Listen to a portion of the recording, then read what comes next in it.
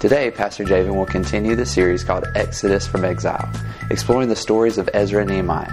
This morning, we'll see the importance of repentant and worshipful hearts. So take a moment now and prepare your heart for today's service. You know, transcendence is a word. It's defined as the existence or an experience that goes beyond the normal or the physical, everyday level of life. That's how they define transcendence. And there's a longing inside all of us for transcendence. There's a longing inside each of us to get to a place or to experience, at least for just a moment, a place that is beyond that everyday level of normal physical existence in life. That's why so many of us go on vacations. Because we try to find that place of transcendence. We have some pictures I want to show you because some of these may represent that place of transcendence for you where you escape that normal, physical, everyday level of life. Maybe it looks like this for you. Yeah, see, praise God. Some of you on that sand, you know, and if you're like me, if I'm going to go to the beach, that's the kind of looking beach I want to go to. No offense to Dirty Myrtle, but that's just that's the beach that I like, right? Maybe for you, that level of transcendence looks like this, sitting on a porch swing with a cup of coffee, swinging back and forth, looking at the beautiful mountain scenery. Maybe that's what it looks like for you. Maybe for you, you want to get in it and you want to camp in it. You want to hike in it, right? You want to live in it. That's not for me. I like a bed and a potty, right? But for some of you, that's transcendence, right? Maybe this next one, maybe this is that place for you, on a slope somewhere with some skis. Nice cold weather. This takes you away. It's your momentary place of happiness, that escape. Maybe it's this. Maybe it's on a boat with a bobber in the water, right? Or you don't even need that. You just sit in the boat and let the water just kind of rock you back and forth. That's your place. Maybe it's none of those. But for most of us, we know that life doesn't, that's an escape, right? Life doesn't always look like that. For us, life really every day looks more like this. That's what life looks like, right? It's just a mess. It's a cluster mess. It's just crazy. That's what life was. And so for us, maybe, it's not a transcendence that way. Maybe we would long for ideal, right? You long for an ideal economy, right? I praised God the other day. I found eggs for $2. I told Jenny, I said, how awesome is this, right? You long for an ideal economy. You long for an ideal income, right? You long for an ideal retirement. You long for an ideal afternoon or evening at home. You long for ideal kids, right?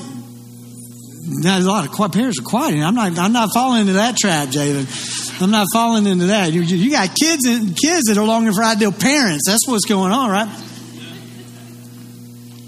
But we have this longing. We have this longing in us.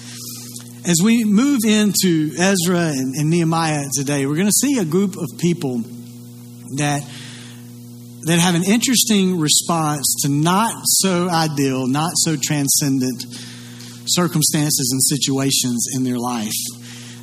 Ezra chapter 3 is where we're going to go to start us this morning. If you have your Bible, you can turn there. It'll be on the screen as well. But Ezra chapter 3, I'm going to start at verse 1. We're just going to read a few verses here. I want us to see what's happening with the people as they've been obedient to God. They've followed the stirring of God. They've went back to Jerusalem with Zerubbabel and some other leaders. And in Ezra chapter 3, verse 1, it says, in early autumn, when the Israelites had settled in their towns, all the people assembled in Jerusalem with a unified purpose. And just hold on to that statement in your mind for a little bit. Then it says, then Jeshua, son of Jehozadak, joined his fellow priest, and Zerubbabel, son of Shealtiel, with his family in rebuilding the altar of the God of Israel. They wanted to sacrifice burnt offerings on it, as instructed in the law of Moses, the man of God. Even though the people were afraid of the local residents, they rebuilt the altar at its old site. Then they began to sacrifice burnt offerings on the altar to the Lord each morning and each evening. So what we're seeing this first wave of people going back to their homeland. We've talked about this last couple of weeks. Many of these people, some of them didn't necessarily grow up there. Some of them did. They're older. But you got some going back to a homeland where they've only heard stories about. They've been captive in their home. The Israelites have been captive. Those from Judah have been captive in Babylon for 70 or more years at this point. And they're returning back. And the places that they're going back to, the places that they're returning to, they're all destroyed. They're all in destruction. They're all in ruin. They're homes that either they grew up in or that their family grew up in, destroyed. But not only that, ultimately, the place that was the center of their faith, it's the place that their faith centered around. Everything about their faith, the temple of God, was in complete destruction and it was in ruins. And they returned to this place and they had no wall of protection around their city, no wall of protection around where they lived out their faith and where they worshiped God. And it said that despite their fears, despite what they were afraid of around them, the first thing they did was they built an altar and they sacrificed on it and they worshiped God. So it begs a question for us. When you're faced with situations in your life where moments where fear is elevated in your life, where moments in your life cause fear to be elevated, what is your first response? What is your first reaction? What's the first thing that you do in those moments? When you find out that there's a health scare, like Roddy was talking about, that there's a sickness, when something's going on, what's the first response, the first reaction? What's the first thing that you do in that situation? When you find out that your pay's being cut or you're losing your job, what's that first response, first reaction? First thing you do. You start having problems at home. Whether it be in marriage, within the family unit. When problems arise, what's the first reaction? First response, first thing you do? To pray, to fast, to seek God only after you've done everything else is backwards. Seeking God and getting in the presence of God should be our first reaction, our first response, and the first thing we do in everything. Especially in those moments when we have our levels of fear in our life rise because of something going on. That doesn't mean that we don't seek counsel. That doesn't mean we don't go to professionals. It doesn't mean we don't do those other things. It just means that God's presence is the first place we go.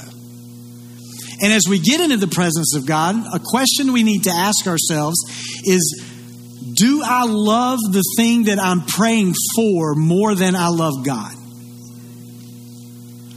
Because if I love the thing that I'm praying for more than I love God, then what's going to happen is if I don't get the answer I want towards the thing I'm praying for, then I'm going to question God, I'm going to doubt God.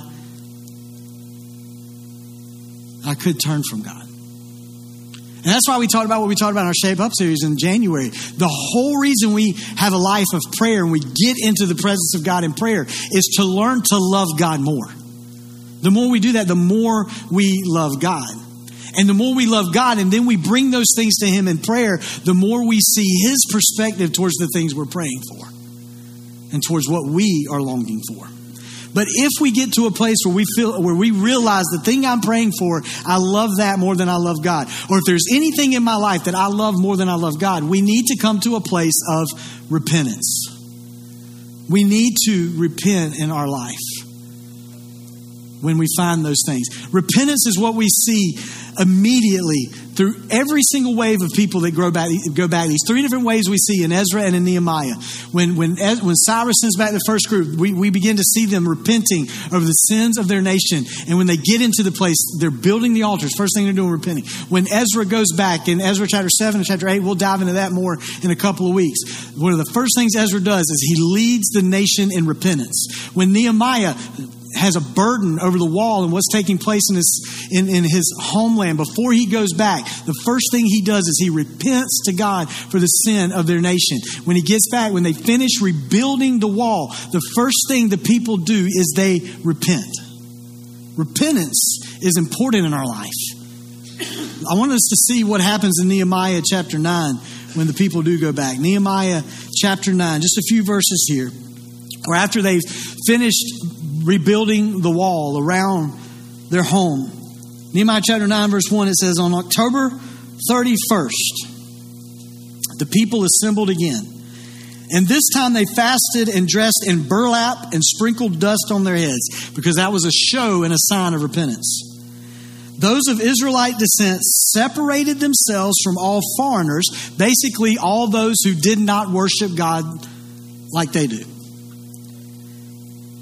as they confessed their own sins and the sins of their ancestors. And then listen to this. They remained standing in the place for 3 hours while the book of the law of the Lord their God was read aloud to them. Then for 3 more hours, they confessed their sins and worshiped the Lord their God. Now listen, religious people, they're religious. It's not about relationship with God. They're religious. Religious people, they always try to maintain this image that says, I've got my life all together. They don't want people to see them hurting. They don't want people to see them sin or fail. They don't want people to know that they need God every day. That they need the grace of God. That they need the forgiveness of God. Because for people to know that, then I'm weak and I'm not a very good religious person. But the problem with that mentality that we have, that if we have that mentality as a person, the problem with that mentality is we are concealing who we really are. We're not allowing God to change who we are. And that's why we need repentance. Again, in Ezra chapter 3, the first thing they do is they build an altar. The altar is the place where their sin is dealt with and the people meet with God. That's what the altar was. Repentance is a turning from, spiritually speaking, in relationship with God, repentance is a turning from something in your life and a turning to God. Repentance is not coming to God and say, I like what I see that you have to offer. I want to add you, God, to my lifestyle. That's not repentance. Repentance is coming to God and say, God, take over my lifestyle. Change me. I love this quote from Charles Spurgeon, the great preacher. He said, repentance grows as faith grows. Don't make any mistake about it. Repentance is not a thing of days and weeks, a temporary penance to be got over as fast as possible. No, it is the grace of a lifetime, like faith itself. Repentance is the inseparable companion of faith. I mean, you think about us, Jesus, in the prayer that he taught his disciples and teaches us to pray, within that prayer is, forgive me of my sins as I forgive those who sin against me. It's the whole thought. Jesus knew we were going to constantly need to come to him. His forgiveness doesn't run out. That's why he told the disciples and Peter and those when they said, how often should we forgive each other? Basically, as much as you need to. Forgiveness doesn't run out because repentance is not going to run out until God comes back. Jesus comes back. And the thing about repentance is when we repent, there's going to have to be something that we sacrifice. There's going to be something that we have to give up. Something that we love that God says, I've got something better.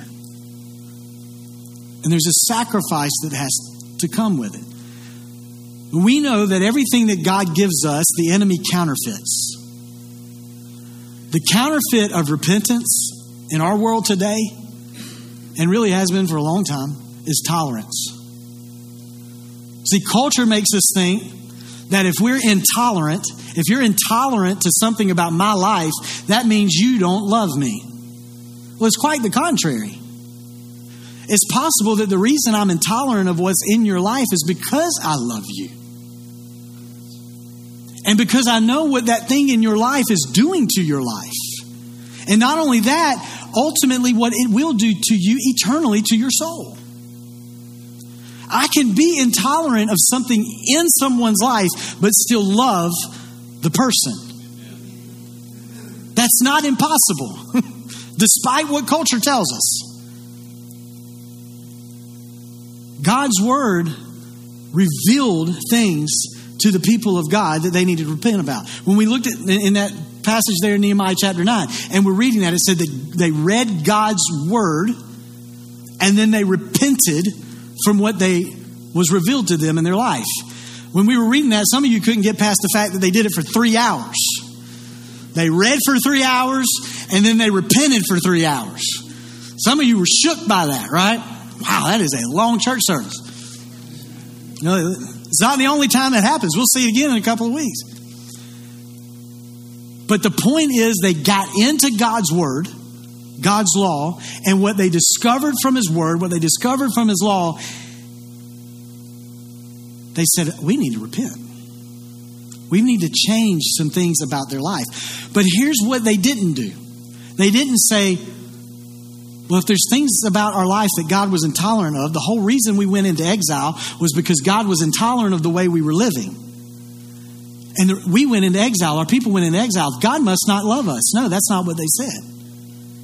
They realized the reason they went into exile was because there was things that God was not tolerant of. But God's love never stopped. God's love was always with them. And God's love was always for them. Just because there's sin that God is not tolerant of doesn't mean that God does not love you. And we look at this on the other side of the cross, through a lens on the other side of the cross. Jesus Christ went to the cross and gave his life for us on the cross because there's things about sin that God is intolerant with. And he is intolerant of sin. But Jesus went to the cross even when we were still sinners. Just because there's something that God is intolerant with, God doesn't mean God doesn't love you. He still loves you. And God is righteousness. And when we come to Christ, his righteousness is placed on us. So what does that mean? It means that we don't confuse his grace with a free pass to disobey God. It means that we don't ask God to conform to our standards and our ways of living. We conform to God's standards. It means that we don't dig into this word and try to manipulate this word to fit the way that I want to live. It means that we conform to the standards by which God has laid out in his word. Instead of tolerating sin, we need to be a people who repent of sin. Instead of celebrating sin, we need to be a people that crucify sin in our life. And if you think, well, I can't change. I cannot change. In a way, you're right, because on your own, you cannot change. And that's why you need to get into the presence of God. And as we have said from the beginning of this year, the more you get in his presence, the more you grow in your understanding of his love for you, the more you begin to change the way you live your life. But another aspect of repentance that we need to understand is not just repentance to God, it's repentance one to another. It's what the nation did. It said they separated themselves because they understood the people of the world. They're the people of the world. We need to get together. We need to repent within ourselves. But Jesus made this very important, a repentance one to another. I want to show you what he said in Matthew chapter 5. Matthew chapter 5, verses 23 to 24, he says, if you're presenting a sacrifice, so this is what these people were building back up to. These were the things that they did. In Ezra and Nehemiah, this is what we see them building back up to these customs that they lived in. And Jesus, they were still doing this in the day that Jesus was around. And he says, so if you're presenting a sacrifice at the altar at the temple, and there would be lines, people would be in long lines bringing their sacrifice, and they would have to wait in these long lines. And Jesus tells them, if you're in a line and you're ready to present a sacrifice at the altar temple, and then you suddenly remember, look at what he says, that someone has something against you. Think about that. Not that you have something against someone. you all of a sudden remember someone has something against you. It has been made aware to you that someone has something against you. It's a lot easier to go to someone and talk to someone when they've done something to you, right? It's a lot different for you to go to someone when you've done something to them. But Jesus is saying, when you realize that there's someone that has something against you, and again, what this does too is this negates the whole thought in the process where, well, I'm not responsible for how people receive what I do and what I say. That's their choice for how they receive that. Jesus is saying, I beg to differ.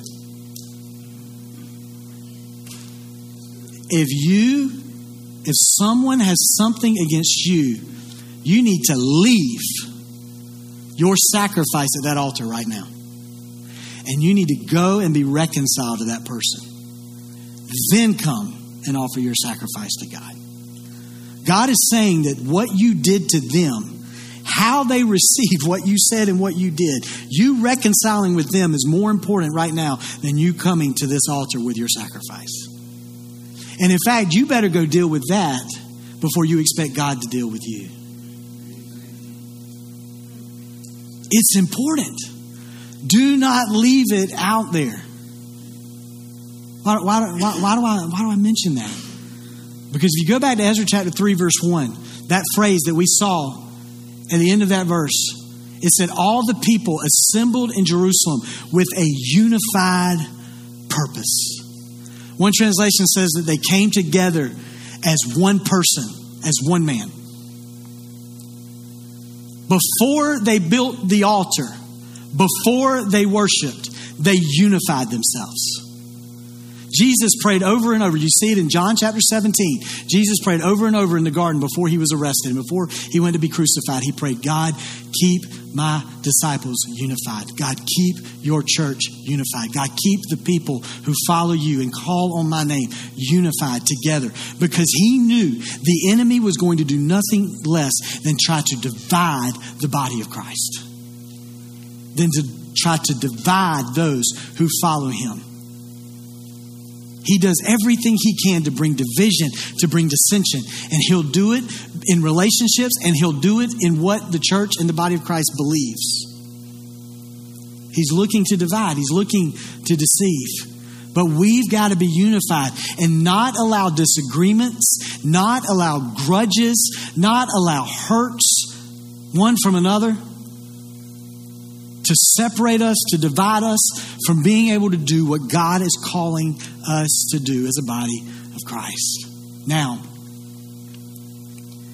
this does not mean that we tolerate sin in the body for the sake of unity.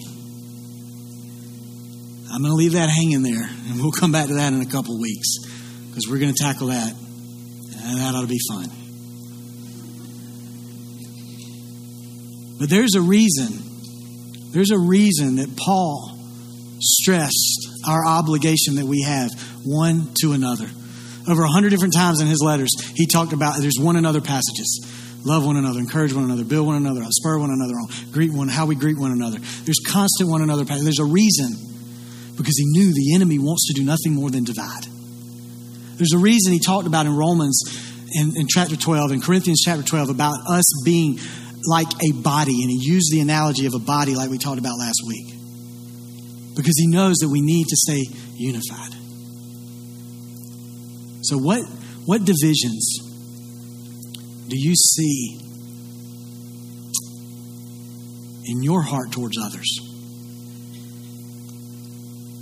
What hurt? This is a harder question.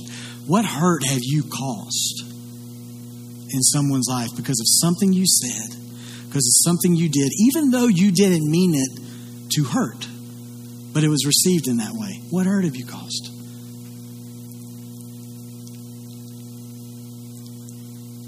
What do you need to do to bring unity again and to unify again so that the body can be together as one person, unified with one purpose and one goal? Because for there to be corporate worship, there has to be corporate repentance. And this is what we see. We see them repent before God, and then we see them worship God.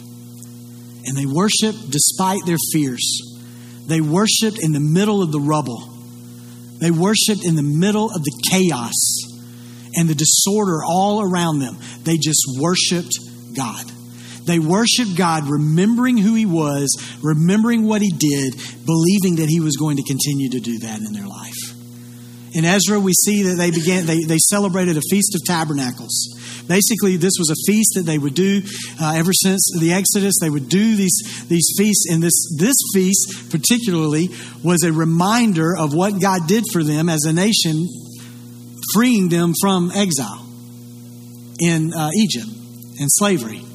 And they would live for a week in shelters in these temporary homes, in these temporary tents, to remind them of what God had done, to remind them of God's faithfulness, and that He will continue to be with them.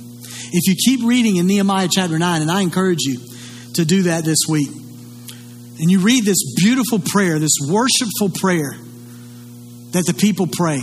And within this prayer, they're remembering essentially 4 different things about God's faithfulness and God's promises. And real quick, I want to point out what those things are. One, they remembered that God was a God that did not abandon His people. He never abandoned them. He never left them. Over and over we see in that prayer, God saw their affliction and He heard their cries. He never abandoned them.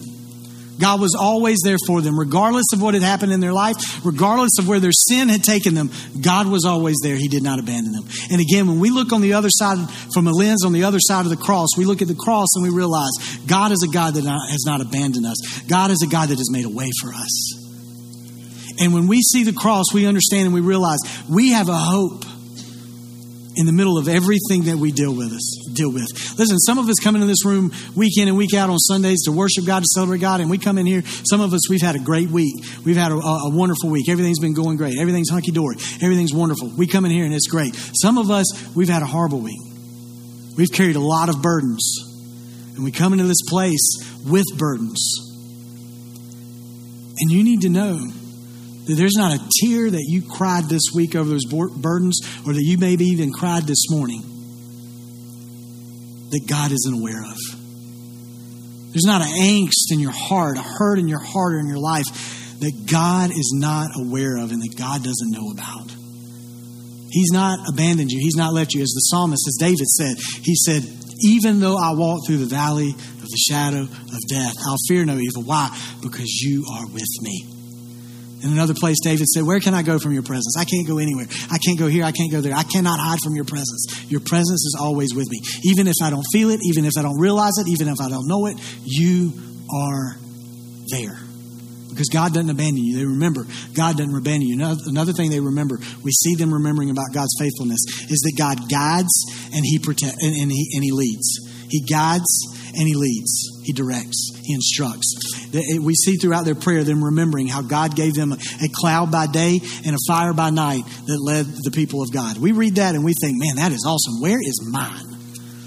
If I had a cloud during the day and a fire by night to lead me, life would be a lot easier, wouldn't it?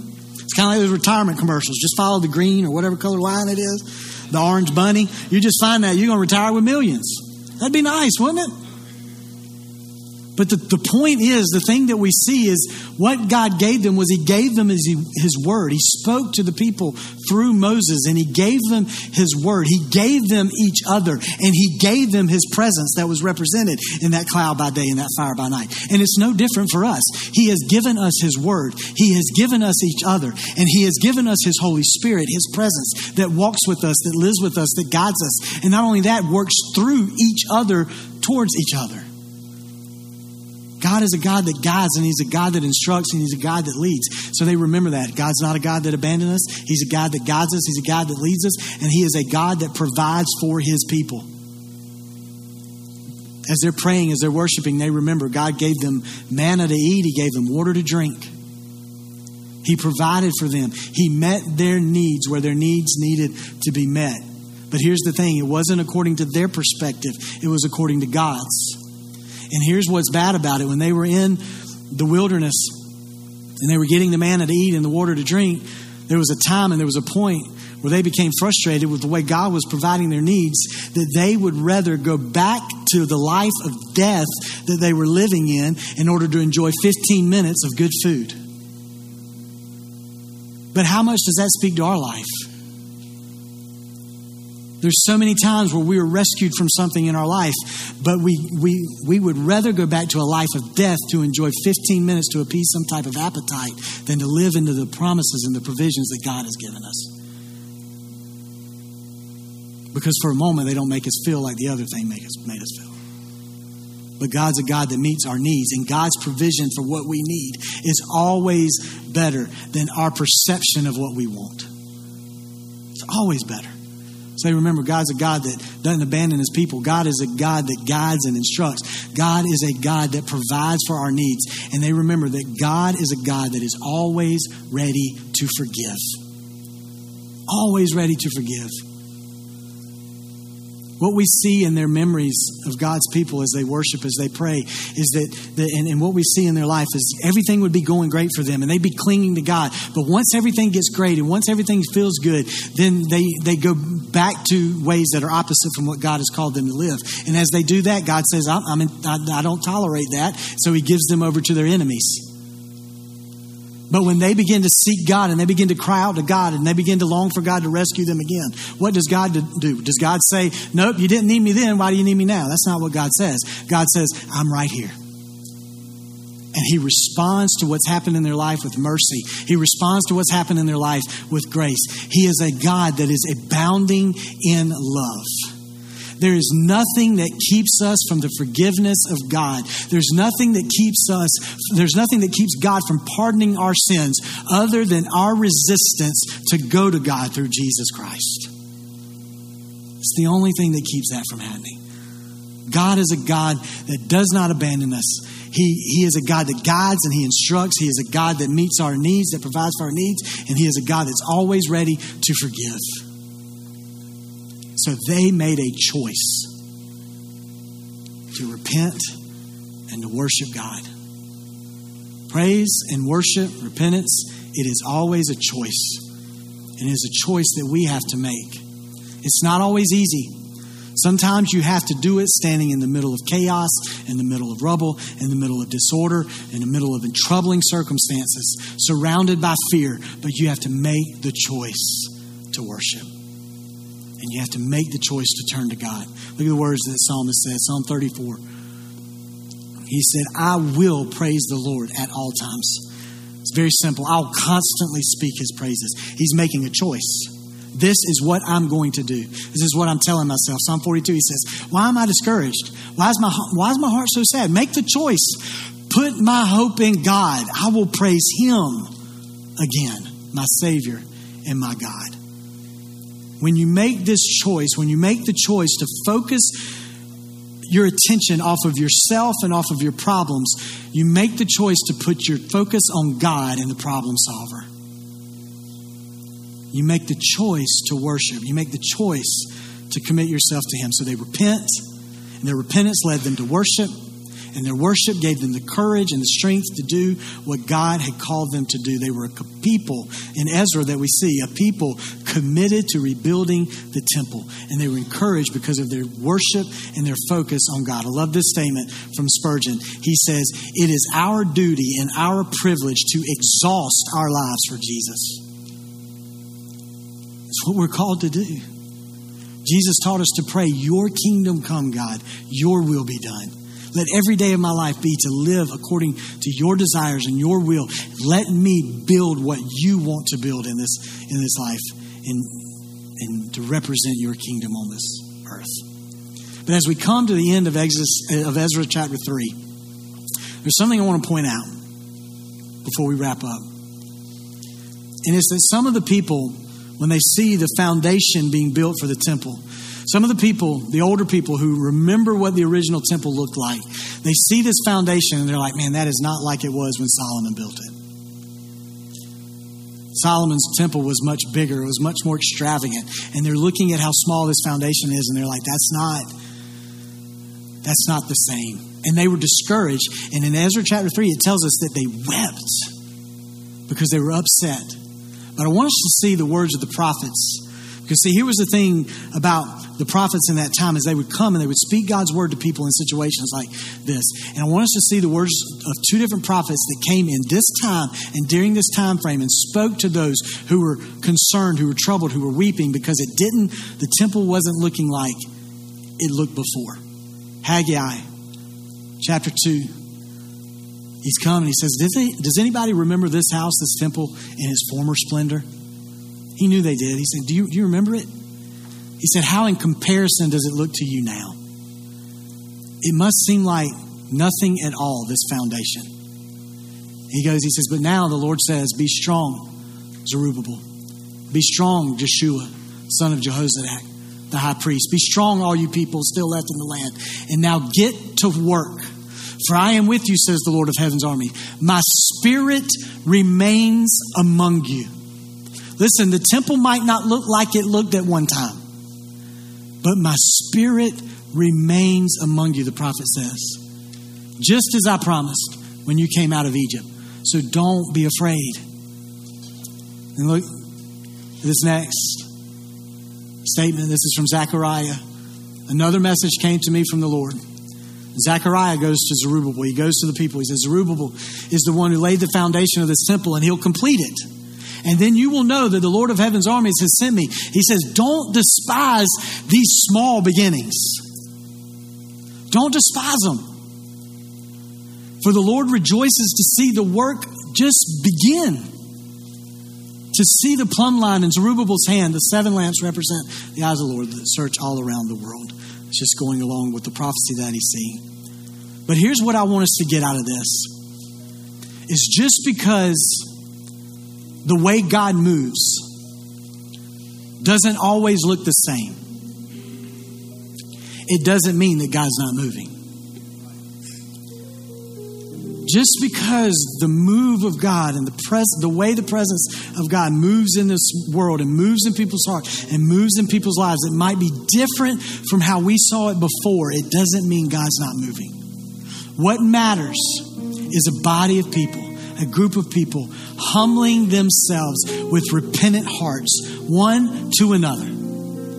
Getting in the presence of God, making the choice to worship God despite their surroundings, despite what's going on, and building what He's calling them to build. And as we do that in His presence, God's Spirit will be with us. God's Spirit will move through us, and God's presence would move. I love this statement from the leaders in Nehemiah, where they repented for 3 hours. They read God's word for 3 hours. They repented. And in Nehemiah chapter 9, verse 5, we see that the leaders look out to him and they say, stand up and praise the Lord your God, for He lives from everlasting till everlasting. So that's exactly what we're going to do as we end this service today. We're going to stand up and we're going to praise the Lord our God, who lives from everlasting to everlasting. Because despite the decisions that we make, we know that we serve a God that never abandons us. We serve a God that always guides and instructs us. We serve a God that provides our every need. And we serve a God that is always ready to forgive us. Let's stand together and let's praise the Lord our God, who lives from everlasting to everlasting. Father, we worship you this day. We worship you this morning. We thank you for what you're doing in our hearts and our lives. And God, I do pray today that as we respond in this moment to worship with you, Father, I pray that you would speak in our hearts. Help us to see today what we need to do, what our choice is today. What choice do we need to make? There may be something somewhere in a relationship we need to mend. We need to find healing. We need to find reconciliation. Father, I pray that if that is in our hearts today, if that's become aware to us, God, move our hearts, move us, stir us to see that need in our life today, to be reconciled, to be healed through forgiveness. Father, I pray that if there's things in our life that we are tolerating, there's sin in our life that we're tolerating, but we know good and well that it is that you are not tolerant of that sin in our life. God, help us to repent. Help us to see that and make the choice today to repent, to turn from that life, to turn to you, Father. And God, I pray today that we can make the choice to worship you, despite what our circumstances look like, despite what our surroundings look like, despite the fact we might be standing in the middle of rubble, we might be standing in the middle of chaos, we might be standing in the middle of disorder. There may be fear all around us, God. We're going to make the choice today to say that the joy of the Lord is my strength. Regardless of the circumstances, regardless of the situations, we're going to make the choice today to say, joy of the Lord is my strength. And we are going to worship our God with repentant hearts, with a mind focused on you and what you have called us to. So today, church, as we worship Him, I don't know what your choice needs to be, but I just encourage you today to make a choice to turn to God, to worship God, to celebrate Him with everything that's in you. Let's praise the living God today together. If you need prayer in any way today, we would love for you to reach out to us. You can go to our website, bwccamden.com, go to our contact page. You'll find the link there to request prayer or send us anything that you would like to communicate with us today. Or you can also simply text the word prayer to 803-676-7566, and we will be back in touch with you to find out how we can be in prayer for you. God bless you. We hope that you have a great week.